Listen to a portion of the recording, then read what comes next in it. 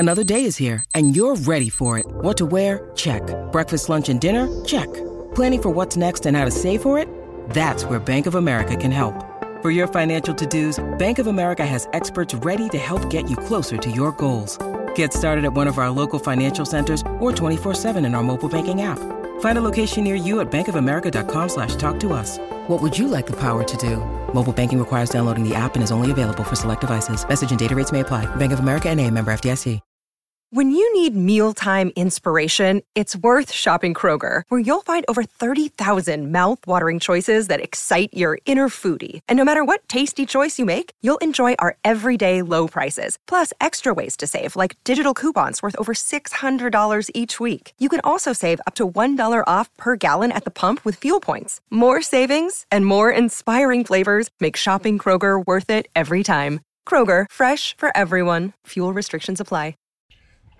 Today's special edition of the Keeping It 1000 podcast, Denver Nuggets Legend Series, is presented as a joint partnership between DNVR and Truth in Media, George Karl's production arm there, podcast-focused production arm. You can check out Truth in Basketball, Forgotten Seasons, a whole host of things that they are doing. We're also presented by DraftKings Sportsbook, America's top-rated sportsbook app. They are the presenting sponsor of the show and the one that makes everything possible for this one. In the middle of the show, I'm going to tell you about a promotion that they have going on, but you, in the meantime, are going to want to download the top-rated sportsbook app, DraftKings Sportsbook app, and use promo code DNVR when you sign up.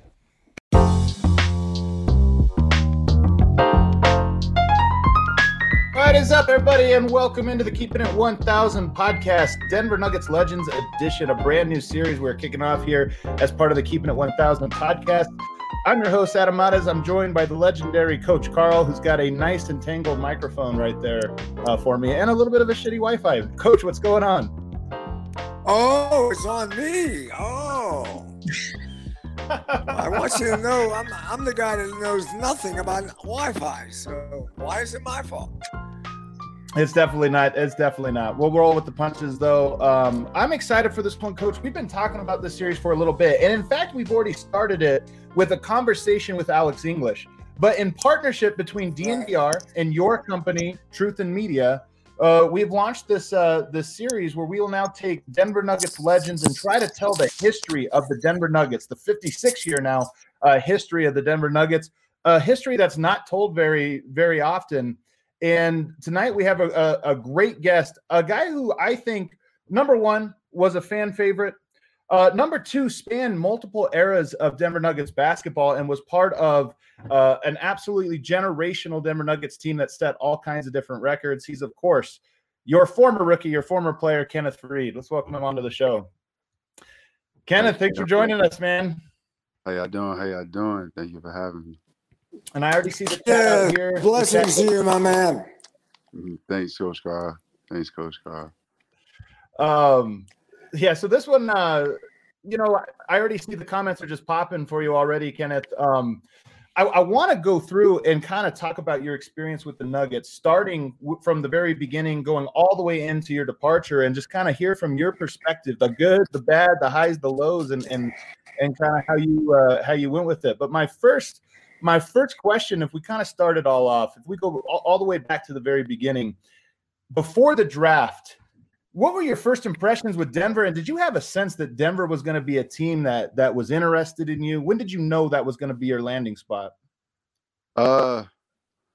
When Masai basically pulled me in his room and during the draft process at the combine, and he just said, "Hey, we're going to draft you. I'll just let you know. So if you go anywhere below, you're getting drafted by us." And that's what happened.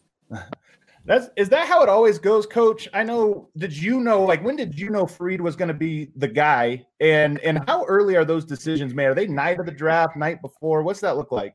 We're sorry, your call cannot be completed as dialed. Please check the number and try again. And he might already be. We'll have to have him reset, and he can join us here in just a little bit. All right. So, what was your impressions early on when you hear it's Denver, Kenneth? Like, what is your impression early on about the city of Denver, the Nuggets organization? Did you have thoughts about it? I actually felt like it was, serendipity, pretty much. I ended my career there during the That's right. NCAA tournament. Then to start my career there, and Denver already basically knew who I was from watching me. They said they scouted me already during that time, during the before the draft, before the basically combine, way before that. They was already scouting me. They had scouts come, so they liked who I was as a person and everything, and just how much they heard about how much I worked on my game, and I just try to get better and try to get stronger, faster, and get bigger. How much I worked on my body and everything, and he just was telling me since college. So it was just a beautiful thing, and I was like, wow, like just for y'all to invest that much time and energy and effort into me, and then honestly just say, hey, we're going to draft you here. And I end my career there during like my college days, and I come there and work out. They love me, and I still kind of disliked it at the time because of the altitude. I couldn't breathe, but I was young and I didn't understand. But you know, I loved it once I got used to it. Well, that's one of my questions I actually have, because I mean, you're coming from Jersey, you're a coastal guy, big city guy. Like, what are athletes' impression of Denver? Like, is that a place? I don't think people are clamoring necessarily, but at that point, when you're in the draft, is it just another market, or what's kind of an NBA player's perspective on the city? I can't really say that because I went to school in Kentucky. That's true. I was in Moorhead, Kentucky. Yeah. So that was, yeah. If I wasn't coach was shocked by that, then Denver, it was just like, wow, okay, I love to go there. Like it seemed to me like a bigger city. Yeah, exactly. Yeah. Especially compared to Moorhead. So I was ecstatic to go there. I wasn't afraid or another market. No.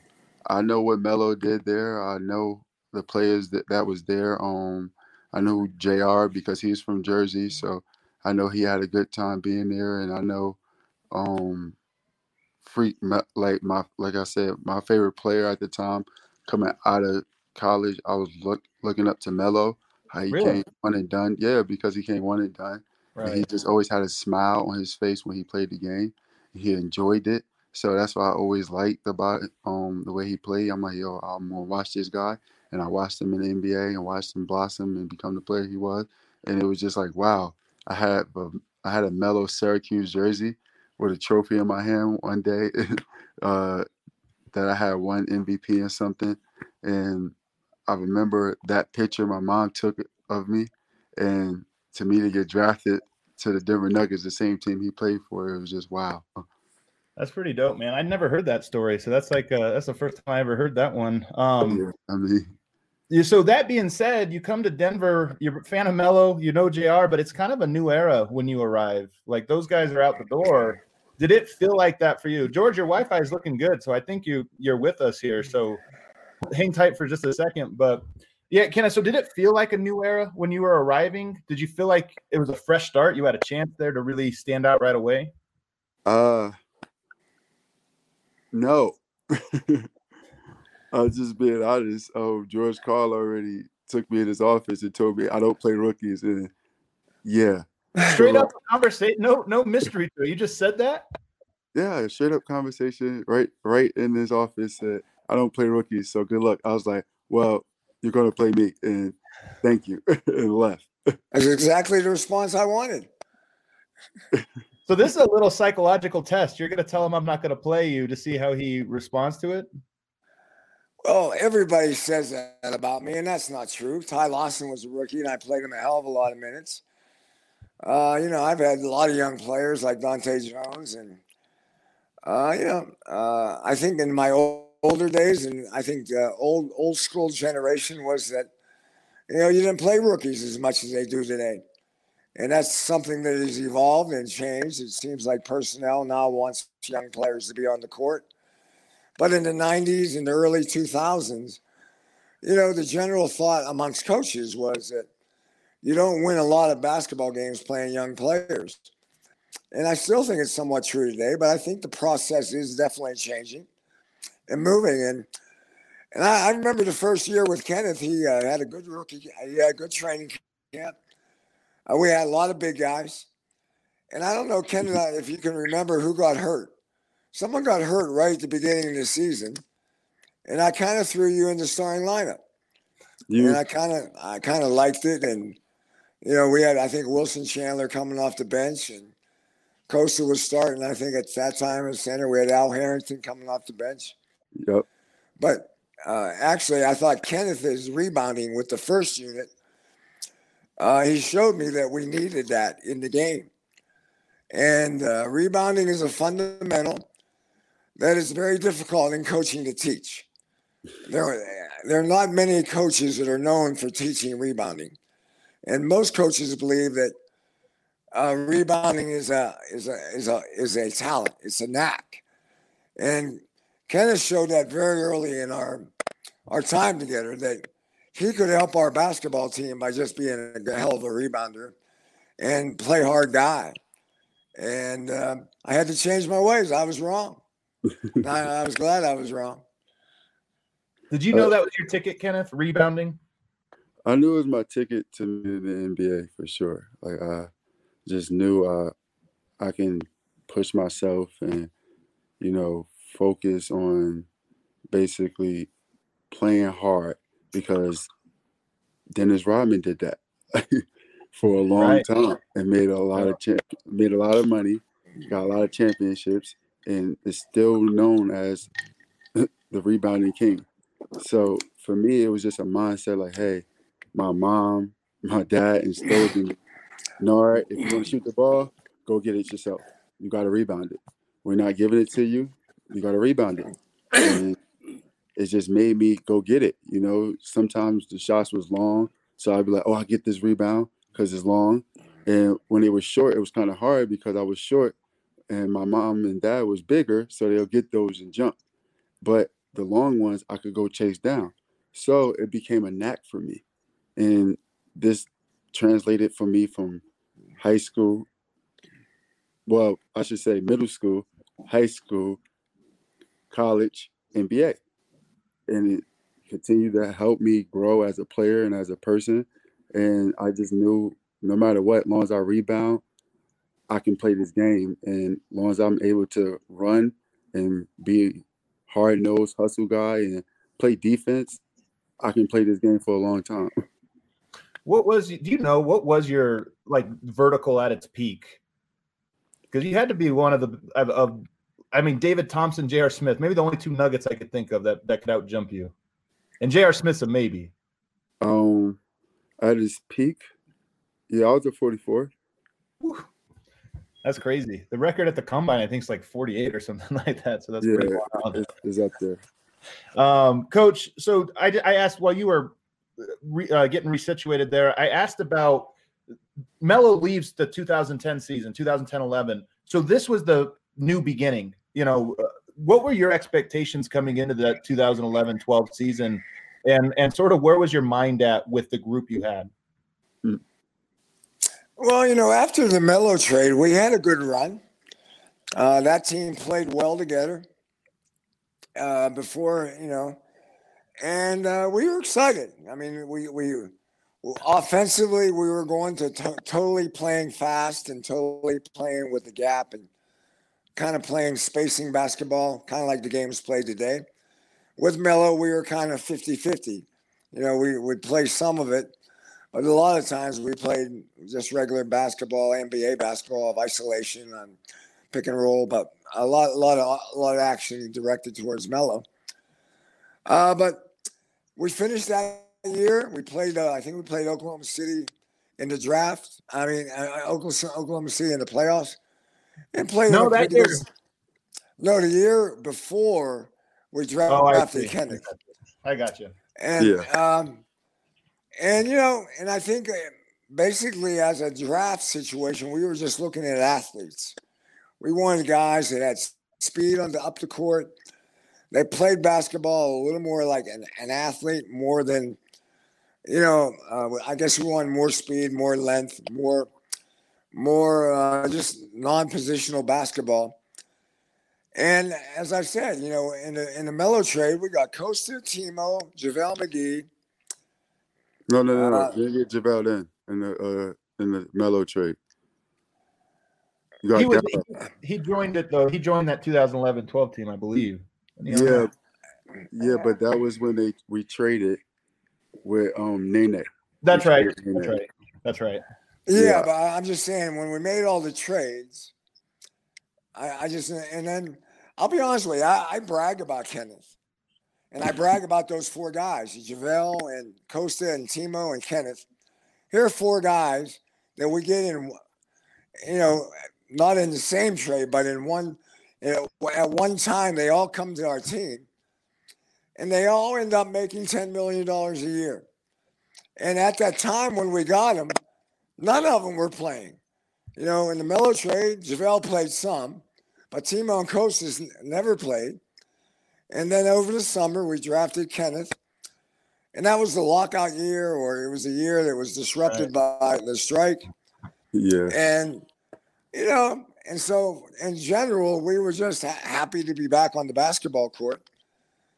And, I probably didn't tell Kenneth this, but he had a good camp. He made impressions in the camp. Physical. Guys didn't like playing against him. He was a little irritating at times. And I like that. I was that type of player, so I kind of I said, I like this guy a little bit. I didn't tell him that. Nope. And then I don't remember early in the year what happened, but I think it was really in the first week of the season or second week of the season. Someone got hurt. I don't know if it was Wilson Chandler or Al Harrington or Costa. No, Wilson, I'll tell you, I could remember it like it was yesterday. It was so funny. Because, it was during towards not the first week, but Nene kept having a nagging injury. So Nene kept having a nagging injury. Then for some reason, I think somebody went down. Timo went down. And then Gallo was in and out, basically from injury. And who else? Al. We played Memphis. And all the bigs was basically hurt. And you said to me, "Hey, you're gonna get your chance, and you're coming off the bench." Al started that game, but I came off the bench with a lot of energy, everything, this, that, and third. I remember Al coming to me and saying after the game, because I basically felt like I lost the game because you said I didn't box out like I should have, and Dante Cunningham hit the ball in over top of me. I remember that. I remember him tipping the ball in. Yep. It was over here. It was near your vicinity. Yep. So I was very upset, and then Al said to me, "Hey, young fella, you all right? I'm going to go to the coach and tell him I can't start no more because that's not me. You're going to start from here on out." Then you said, "All right, Kenneth, basically, come here." And you told me, "You're starting now." In the next game at home we played, I started, and I never looked back after that. Then Nene came back from his injury, and you started me and Nene.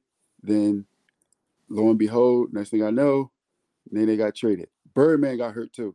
That's when he wasn't playing. Birdman. He got hurt. And I'll be honest with you, I think that was Al. I liked Al coming off the bench. I liked him being a kind of an offensive weapon off the bench. We had enough offense with our starters, with Wilson and Gallo and Aaron. We had Iguodala? We had Aaron that year. That's right. Aaron the following. We had Iguodala the next year. But, we had Rudy Fernandez and some guys that, we had enough scoring. I've always felt scoring was easier. And what's funny is all those big guys, Kenneth is by far the best offensive rebounder. It's not even close. Offensive rebounding. Kenneth at times takes some liberties at the defensive end of rebounding. And I got on him about Dante Cunningham. Dante Cunningham beat us at the buzzer. We were up one. Yep, he missed the free throw and he tipped it in. I was like, oh my God. What I remember about these early days, Kenneth, that first year is once you started playing, instant fan favorite. In fact, I think you became a fan favorite in the preseason. Is that when the Manimal did you have Manimal wasn't from college? Wasn't that a a pro thing. It was actually adopted because of the way I was playing going through the draft combine. Okay. Going through the draft process. Everybody was calling in saying, yo, this kid is a beast. He's an animal. This man's like a man child. And then Maktar N'Guy was my agent at the time. So he was my agent, and Thaddeus Fouché was my agent. That was my head agent. So then we basically, Maktar calls me in his office, Fareed, all these scouts and everybody and all these teams calling about me, saying you's an animal, you's a beast. You from Africa, huh? I'm like, what? No. I don't know. Yeah, I guess so. He's like, then he proceeds to say, can I get the light on, please? Sorry. Yeah. Then he proceeds to say to me, hey, you're going to basically call you the Manimal. And I'm like, no, I have a nickname. My name's K-Tom. Like, that's my nickname. That's been my nickname in college. And he said, no, you're an animal. You're a beast. Your nickname's Manimal. That's like an all-timer nickname. I think it's one of the few nicknames I think fit.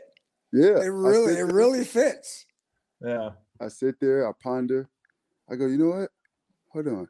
I got hair like a lion. Yeah. I like a lion. Lion strong, king of the jungle. Yeah.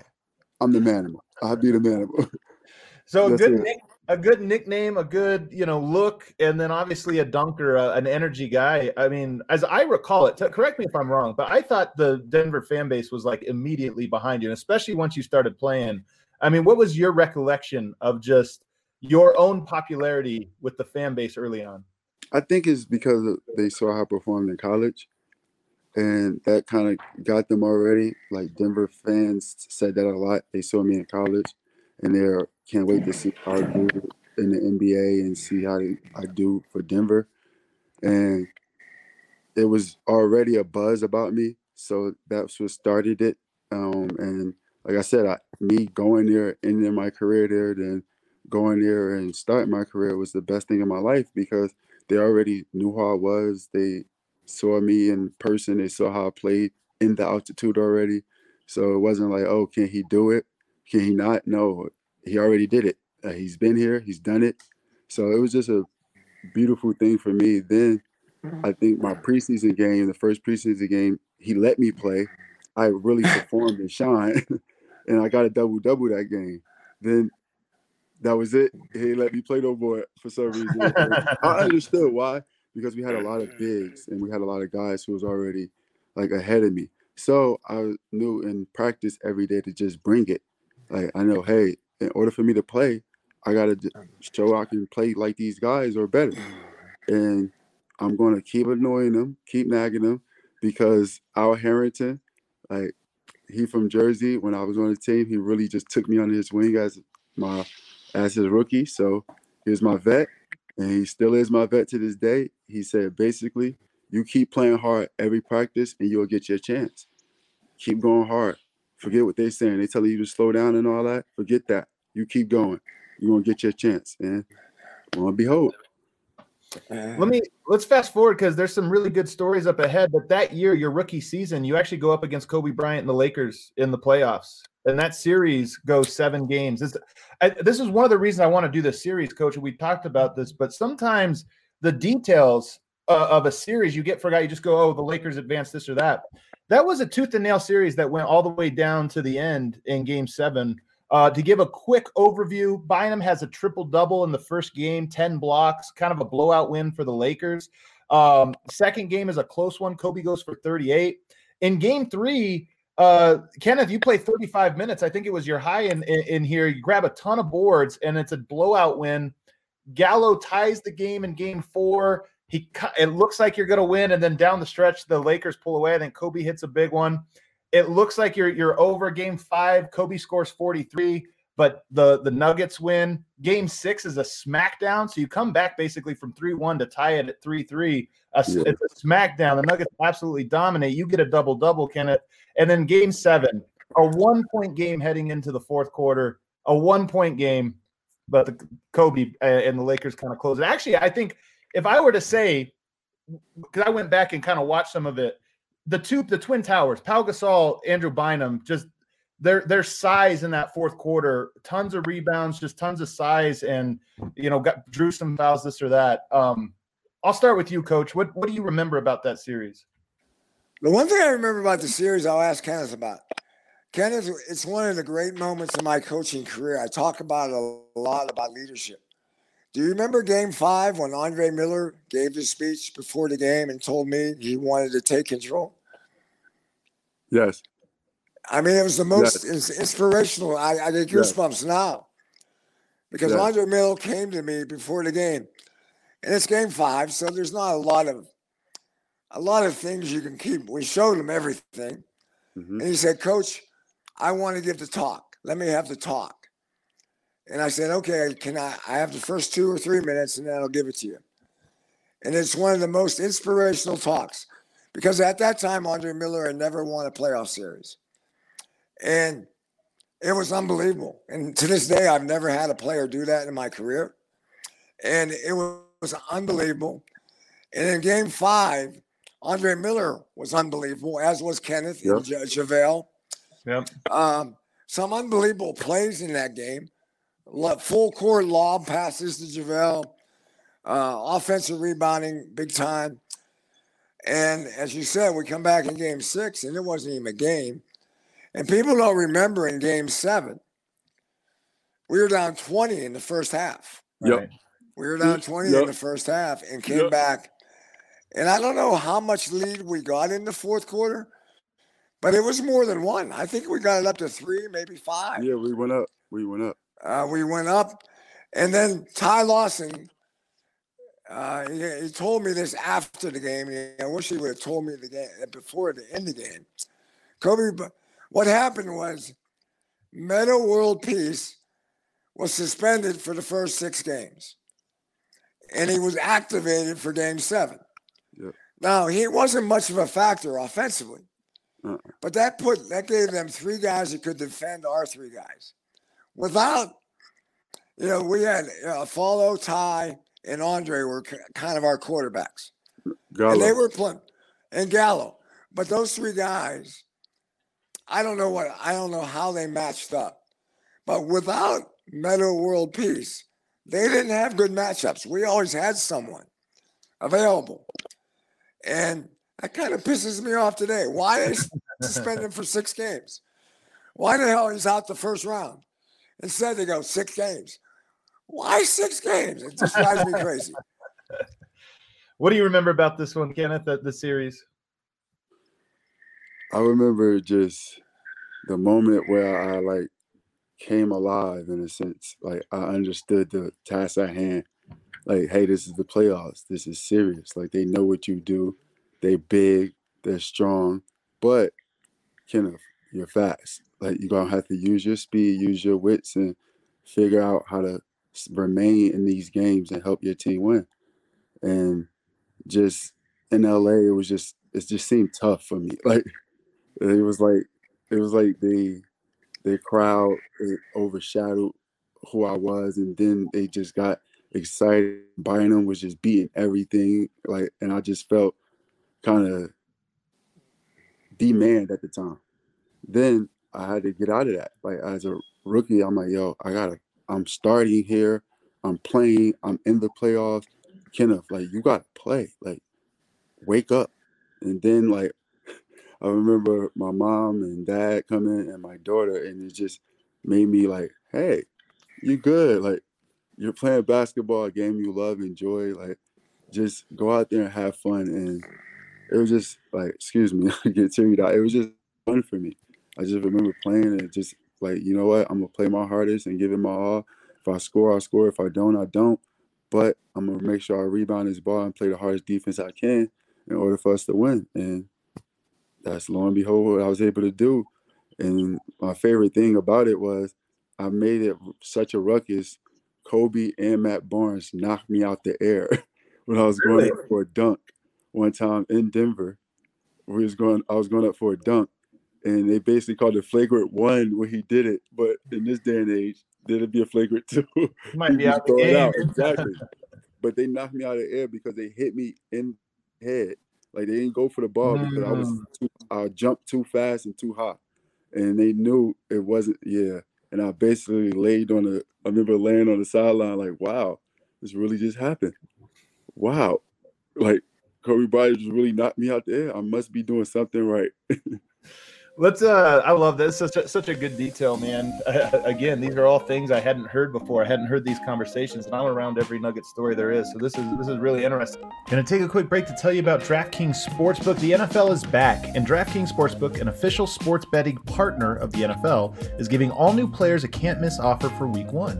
Bet just $1 on any NFL game during the first week of the season and receive $200 in free bets instantly, no matter what. Take advantage of the limited time offer now. You heard that right. DraftKings is giving all new players $200 in free bets instantly when you place a bet of $1 or more on any week. One game. Head to DraftKings Sportsbook app now to check out all the great promotions and daily odds boosts. Plus, you can make every game a big game with same game parlays. I love that. Same game parlays. We're here, baby. Download the DraftKings Sportsbook app now and use promo code DNVR to receive $200 in free bets when you place a $1 bet on any Week 1 game. That's promo code DNVR to get your free $200 in free bets instantly for a limited time only at DraftKings Sportsbook, an official sports betting partner of the NFL. Must be 21 or older. Colorado only. New customers only. Restrictions apply. See DraftKings.com/sportsbook for details. And if you have a gambling problem, call 1-800-522-4700. Go the next year is the big one. I mean, 2013. When I talk to people, sometimes we'll talk about, the Melo era, the Jokic era, this or that. The space in between that, Fareed, Ty Lawson, Gallinari, that in particular, that 2013 season, let me list all of the things that happened in just 1 year. For one, the team starts 8-9, but they have a 15-game win streak, which is still a record for the Denver Nuggets. A 21-game home winning streak, which is still a record. Finished the season 22-3, including, by the way, that 22-3 stretch included a 1-point overtime loss and a 1-point loss. So very nearly a 25-game win streak or whatever. So it was a really special season. I'll start from the top, and I'll start with you this time, Kenneth. Did you know going into that one, building on for the 7-game series the year before, did you had a sense that, all right, this team is gelling, and now we're ready for a special year? No, because we made a trade and we got Andre Iguodala that summer, and it threw me off. And then we got, I think we got Wilson Chandler back because he came back from China that year because of the lockout. So everything was just kind of thrown out of whack. Al Harrington was gone. I'm like, we still have Andre though. But it kind of threw me off. Like, I was like, okay, I don't know these people really. I know Andre Iguodala, he's a great player, all-star. That should be nice. Wilson Chandler, they said he was a borderline all-star when he was on here in the NBA, so that should be nice to have him. And I'm like, okay, maybe I'm not playing no more. Like, I don't know what's going on. I was kind of nervous. Especially coming off my rookie campaign, I didn't know if he was going to go in a different direction. Right. So for me, it was just, hey, like we're making all these trades. We're getting an Olympian because he just won the Olympics when we got Andre. Right. So I'm like, we're getting an Olympian right now, and they want. I'm on his team, and we got JaVale still. We got Timo. We got Costa. I'm like, we got some players. So I was kind of nervous, but I just knew if I worked hard and did what I did my rookie year, I'll be okay going into training camp. So yeah. And plus, we started the season 0-6, by the way. Like, 0-6, I don't remember that. George Karl, you remember that one? I don't remember 0-6. I know, though, that we had ups and downs early in the season. In fact, we had one of the worst schedules I've seen in the NBA. We were at the first week in January, we were 17-15. So we had 32 games in the window. And I'm pretty sure I'm not telling you a lie here. 21 of them were road games. Yeah, I'm looking at it. It's a lot of road games early on. I never noticed. And we were 2 games over 500, but in the plus minus system, we were like a +6. Gotcha. And somehow, some way we relayed that mentally to our players. And early, I think the 15-game winning streak happened in February, maybe late January. And then we were good.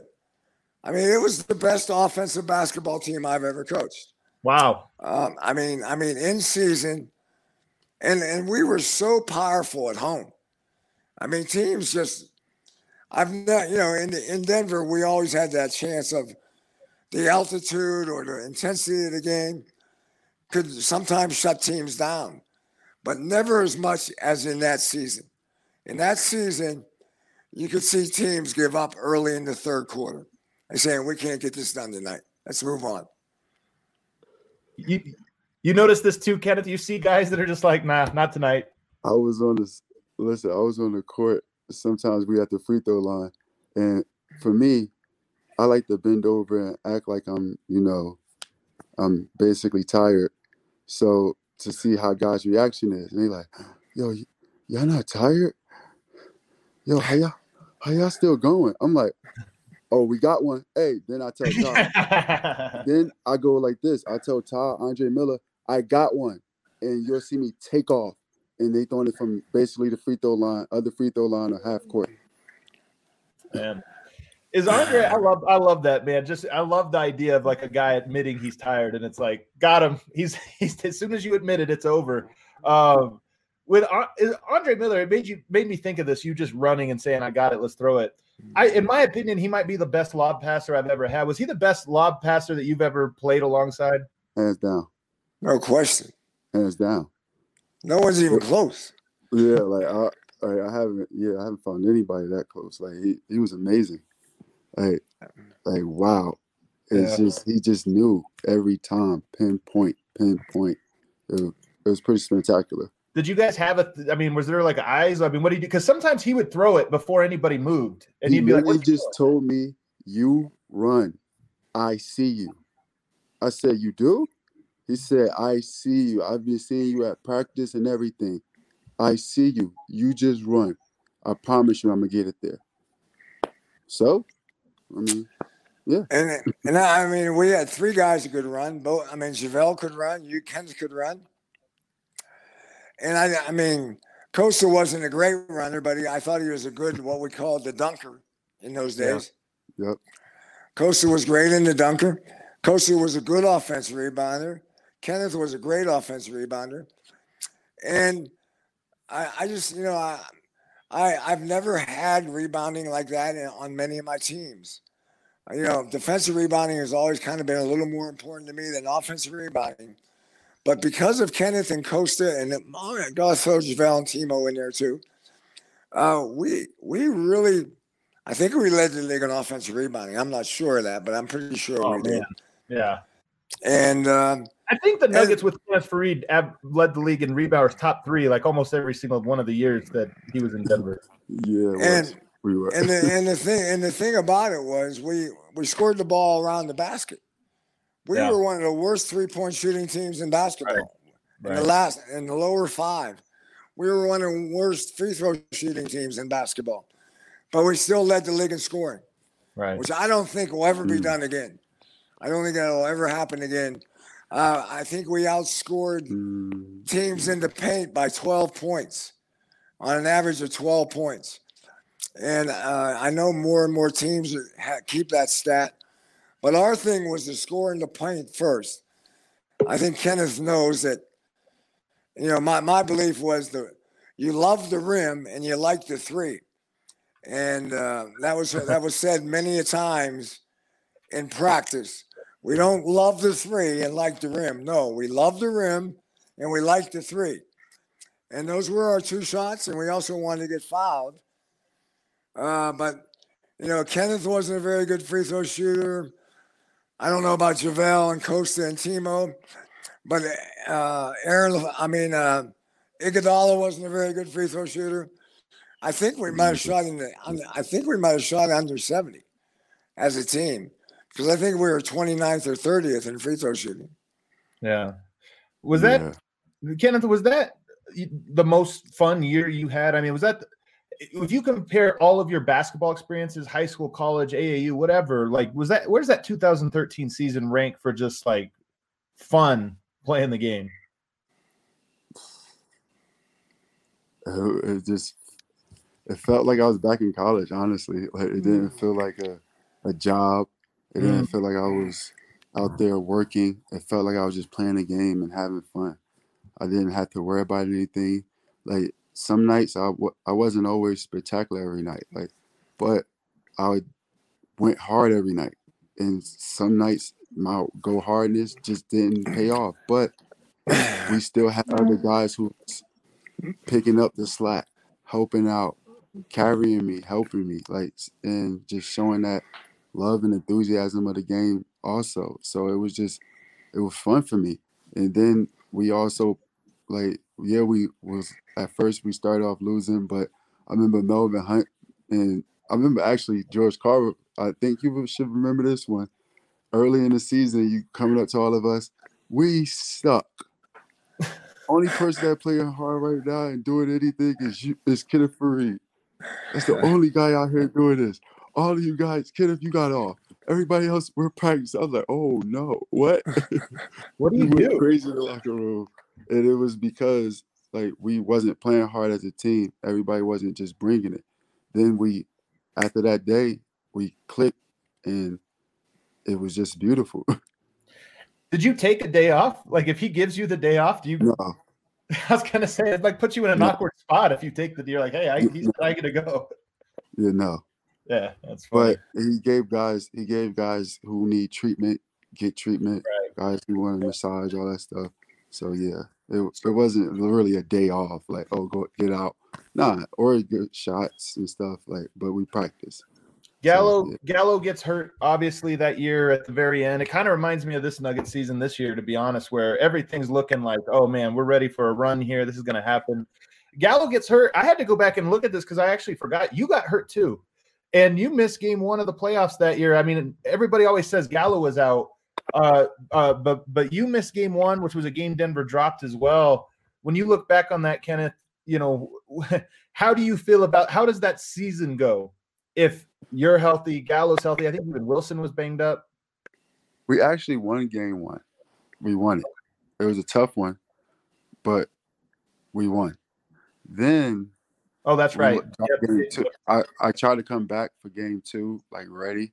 Right. And I think in game one, David Lee got hurt too.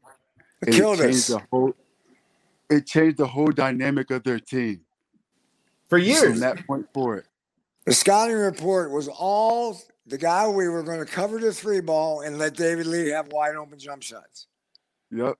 He gets hurt in the first game or the beginning of the second game. I'm not sure. First game. It was first game. First game. And all of a sudden they're starting Harrison Barnes.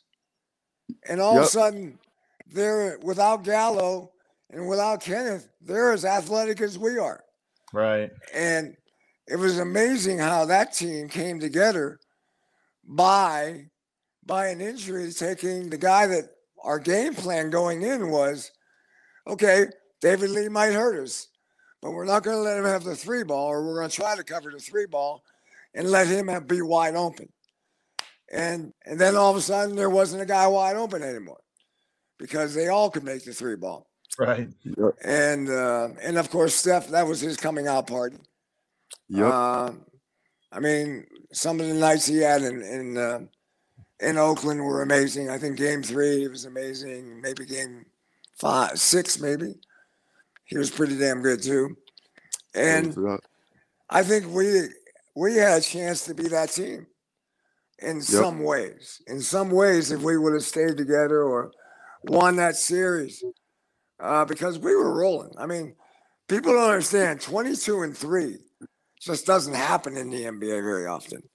Right. And I think we won 38 home games and lost to 2 teams under 500. We lost to Minnesota and we lost to Washington at home. And we could have won. No team has ever won every home game. The Celtics won 40 one year. Yeah. Yep. And, so I don't know where 38-3 stands, but I'm sure it's in the top 10 in the NBA. Oh, easily top 10. Easily top 10. I mean, that Nuggets team has so many records, honestly. That year, you look at it, there's a dozen records that come just from that year when you talk about wins, streaks, home wins, everything else. So to this day, an iconic one. And I only got you for a couple more minutes here, Kenneth, so I kind of want to move quickly on, after that year, George Karl is gone that summer. Masai Ujiri is gone that summer. Gallinari's out for an entire year. We go in now from 2013. We're going into the next season. Was the vibe off immediately? Or was it different? Like what was it like coming back to a completely new team and new organization in many ways? It was kind of interesting, It's just I didn't necessarily feel as though like the coaches or everyone understood what George Karl was doing right with us at the time and how he was molding us and like helping us become the team that basically with him and how he was like understood the game and understood each of our attributes and abilities that we can really take off. And he was basically ready. I remember me and him had a conversation after everything, and it was, hey, this third year, it was your year. Like, I was going to let you take over, and this was going to be your team and everything. And I was going to have you take more shots and do more things and really open up your game. And I was like, wow, I was so ready for that. And I was already working on it every summer, like the three, my free throws thing. And I was just ready for him to and I knew it was time because they basically said the following year I got snubbed for being an all-star right. because our team took off and was so good actually. So it was, wow, okay, yeah, it's my year. Then everything kind of went crumbling down and everything. And I was like, he won coach of the year that same year that we were so bad so at first. So it was just, wow, like I didn't understand anything.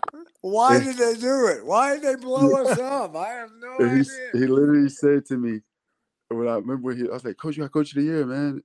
I'm so happy for you. He's like, yeah, but they always fire you after this. And I said, wait, what? I was like, wait, what? Like, it's a curse? Like, it's kind of a curse, yeah. It was, yeah. I was like, why would they do that? You got coach of the year. Like, why would they fire you? Like, you're helping me grow. You're helping my team grow. Like, everybody's becoming better players, and we're excited about basketball. We play like a young college team, but at the same token, we got plays and we know what the hell we're doing. We play defense and we play hard. We about to have a new coach do a whole new system, whole new beliefs, whole new everything. After you just won coach of the year, it was a lot for me. I never had that happen. I never lost the coach. Right. So for me, it was like, yo, hold on. Like, you just won coach. You just did all this positive stuff. Why? So, and then Masai left, and I'm like, what the heck is going on? The guy who said to me in my face, we're going to get you. We're going to get you come draft night. You're going to be a Denver Nugget. Leaves. I'm like, yo, I can't believe it. Then, yeah, it was just. Did any part of you want out? Was there any part of you that thought, man, everybody's going, maybe I move on?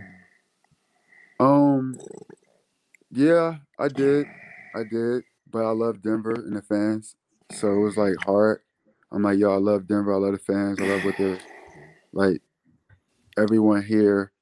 There's still people here that I do care about and I do like and respect, and so hey, I got Ty, and I got literally it was hey, I got Ty, I got JaVale. Okay, we can still do this. I got Gallo still, I got Wilson. We can still do this. Then Iguodala decides to go to the Warriors. I was like, oh, what the heck is going on? Everything just threw me. Everything just yeah. After, yeah, I don't know what happened. Kenneth had a game. I don't know if Kenneth, you remember this or not, but he had one game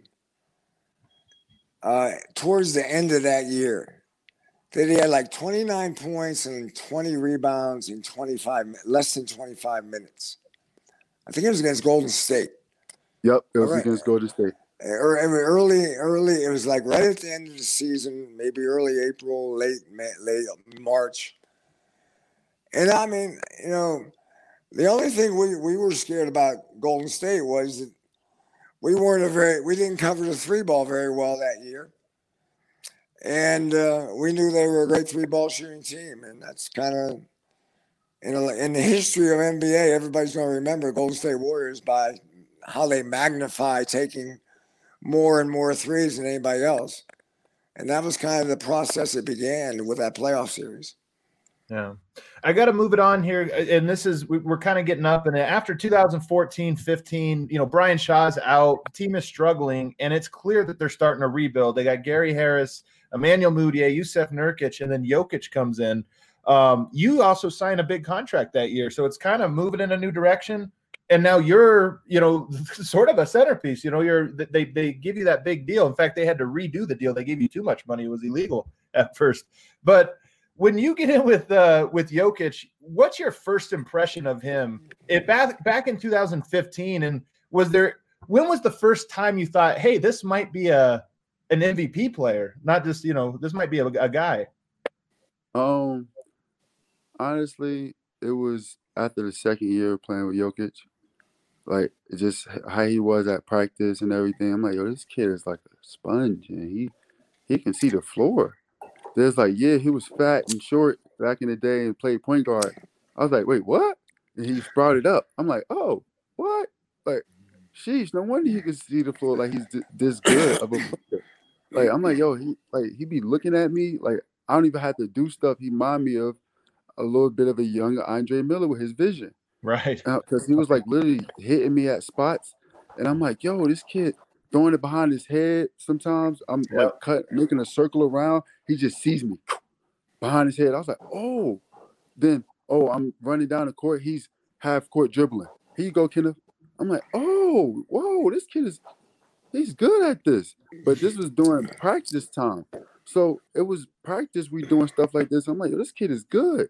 Then it was Nurkic was there, and I'm like, yo, like, Nurkic is good too. Like, he's a good big dude, like brawler type player, and I can play off of him. Like rebounding, it reminds me of playing with a Costa or a Timo. Right.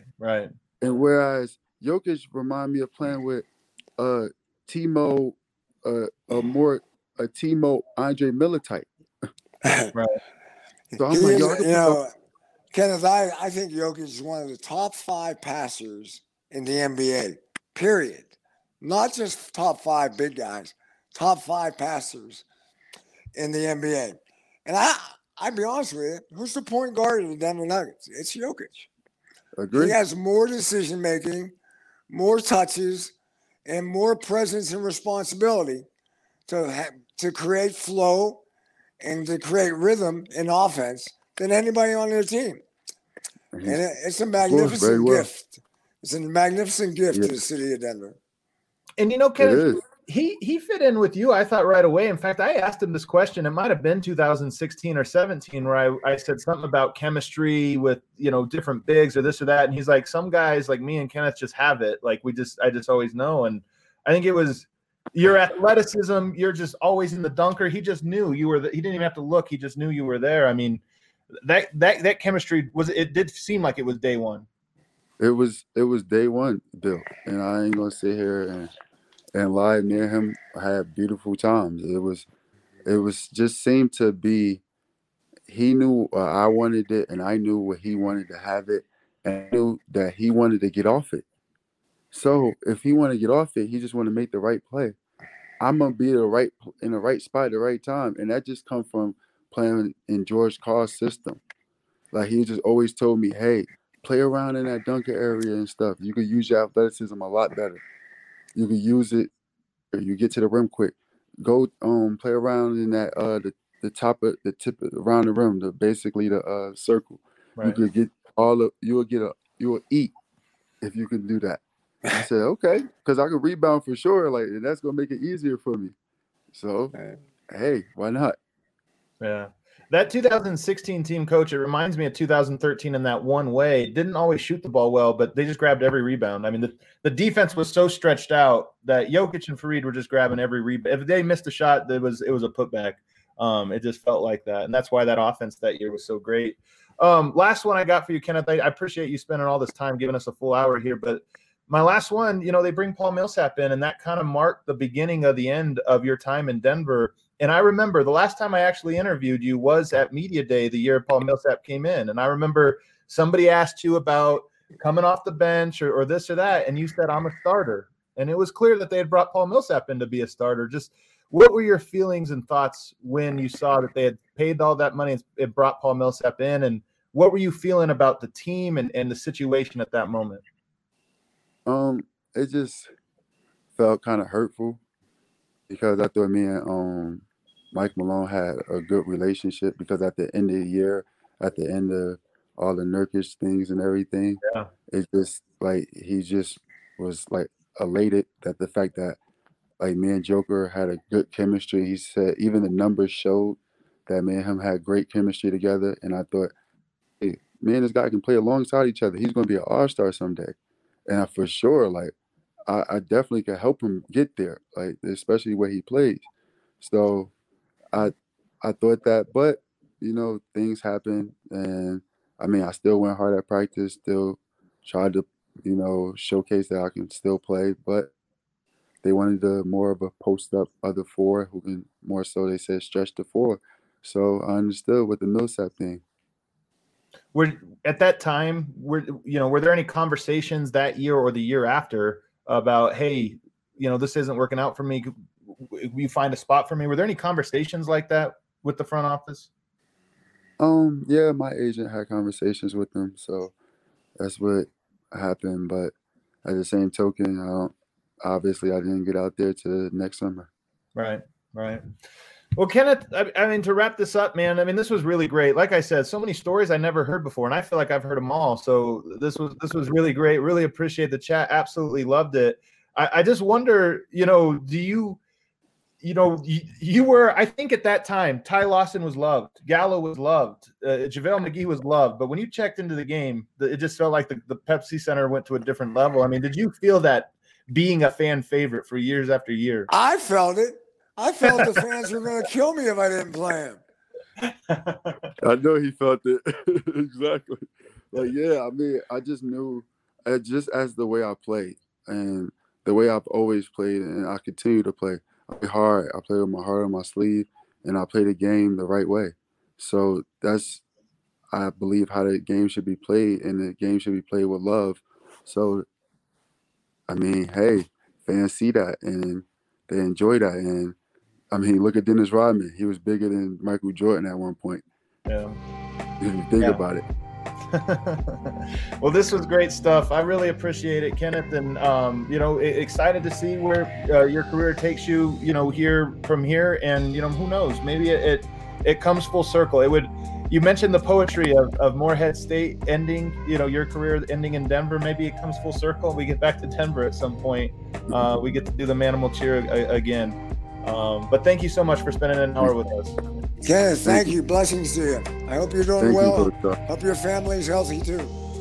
Thank y'all. They are. Thank you. Y'all have a good one. All right, everybody, hit that like button on the way out, and we'll see you again next time.